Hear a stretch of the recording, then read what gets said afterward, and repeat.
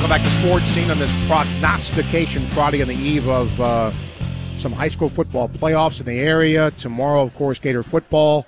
But right now, we're going to talk baseball because Bobby Pointer, of course, pitched for the Gators, was part of a tremendous team in the Boston Red Sox that won the World Series. And I know for a couple of days, Bobby's world was spinning because of all the celebration, but we finally get him back here to talk about the season. Bobby, I imagine it was nuts for you and your teammates to go through all of that and, you know, the parade and all that sort of thing. So just if you can, if you had a little bit of time to digest all that, what was all that like? What was this season like for you? It was the season as a whole was awesome. You know, we had a really good team, and, you know, I feel just lucky to be part of it. But then as far as winning and everything goes, I mean, it still feels surreal. I mean, everything that, you know, between the parade and getting back to Boston, and it was, it's indescribable, and it's been incredible.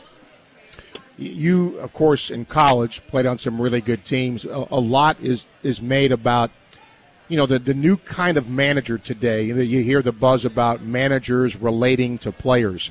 Tell me about Cora and how that works. Cora's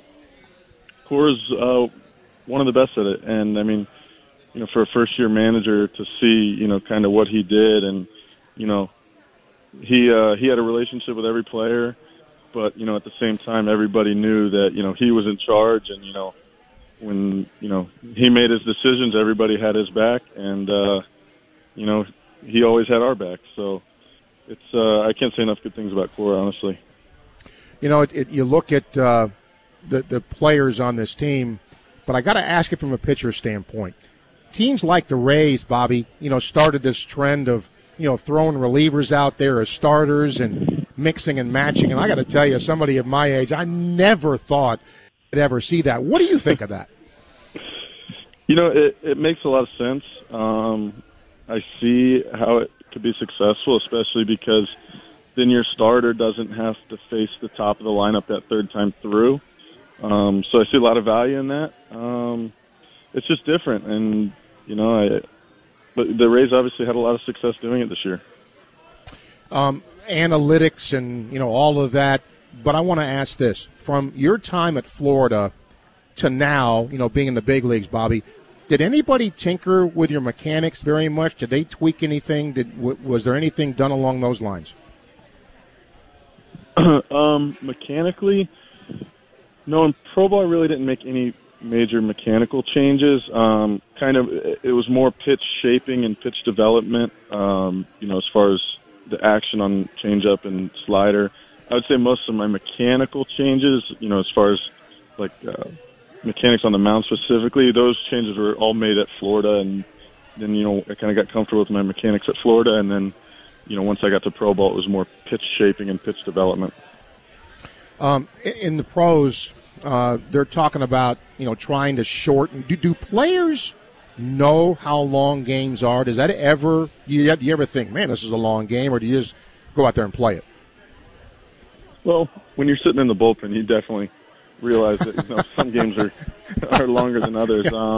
I can't speak for the position players that, you know, are running back and forth every inning, but yeah, I understand, you know, where it's coming from, and you know, we notice it, that's for sure. Would if you were the commissioner, or if you were trying to legislate the game of baseball, would you change and not allow some of the shifts that happen now, you know, 3 guys on the side of second base, or would you let that go? You know, I'm a pitcher, so I'm all for, you know, defense and getting outs, obviously. So I'm okay with the shifts. You know, anytime that we get extra outs because, you know, our analytics are, you know, they did their homework ahead of time on a certain hitter, and, you know, we can pick up a couple of valuable outs, I'm all for that. The Boston fans are talked about a lot as being knowledgeable. You know, they can get on you a little bit, but in your experience there, Bobby, with their fans, how do you look at them? You know, I think that they care. They care a lot about, you know, all 4 major sports teams up there, and I enjoyed every minute this season up there and those fans, and it was awesome. It was awesome. I know you talked a little bit about the parade, but I do want to ask one more thing. I mean, you can think about how it might be, but when you were up there, did you think, man, this is awesome? What were your thoughts going through your head when you were in that? As far as the parade? Yeah. I think there was 1 million people. I'm not sure exactly the number, but so many people, everybody was, so excited, that we're able to win the World Series, and, just the overall excitement of both the players, everybody, on the duck boats and the fans. Like, it was truly a once-in-a-lifetime experience. What do you do in the off season now, Bobby? I know, when you play a long time, the off season is shorter, but how much do you relax? How much do you start getting ready for next year, and when do you do that? I'm actually going to start my workouts again here on Monday, so I've taken Wow. I got about 2 full weeks off, to kind of let my body recover, but I'll start working out again Monday, and then throwing program will probably start back up middle of December. Jeez, it's a job, isn't it? No more class, though, because that's a good thing. It's definitely Bobby, year-round. Yeah, it is. Bobby, I appreciate you taking time. Glad we got to finally hook up here, and glad you got to go through that awesome experience and being part of that. So Gainesville's proud of you. Gators are proud of you, and hopefully if you come by here during the season, come by and see us. Thanks a lot. Hey, thanks for having me. I appreciate it. Okay, Bobby, thank you. Good dude. Bobby Pointer, part of the Red Sox championship run. Of course, Austin Maddox, part of that too, but he was on the DL most of the year there as well. So awesome thing to go through that. Ron emails and says, think you're preaching to the choir about attendance at Gator games. Doubt folks that don't go to games bother to listen to Sports Scene, because now the Gators don't have any superstars, which would help with excitement. By the way, in my 48th year of not missing a home game, never been late for kickoff and never left early. Well, good for you, Ron. Gold star for that. And I look, I don't want to get into the fan argument here because I just think it's a no-win thing. But I mentioned this in an email to someone, and look, no one is going to chastise a fan if you bought your tickets and you don't go. You bought the ticket. You've invested. You've helped the school. You've helped the program. Okay? But if you are a fan that only goes when the team wins or does well, that part I kind of have an issue with.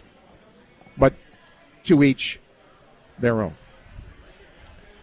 A little later on today, you're going to hear former NBA player Travis Mays, now the women's coach at SMU in hoops.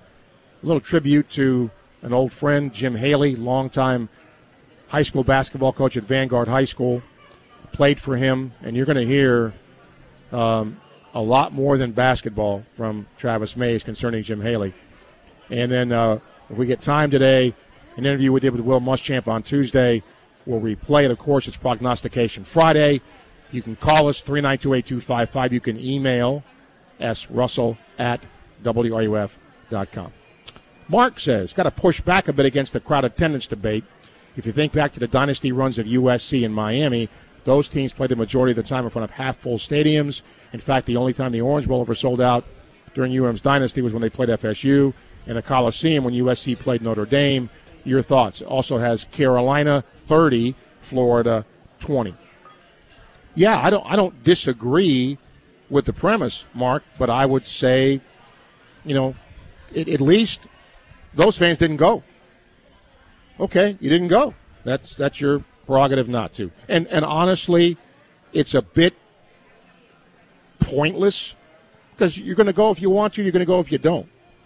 And there were some people who criticized Dan Mullen for kind of saying, hey, fans, we need you, but it does affect recruits. Look, I'm not saying a recruit is going to make his decision solely based on is the place crowded or not, is it loud or not. Of course not.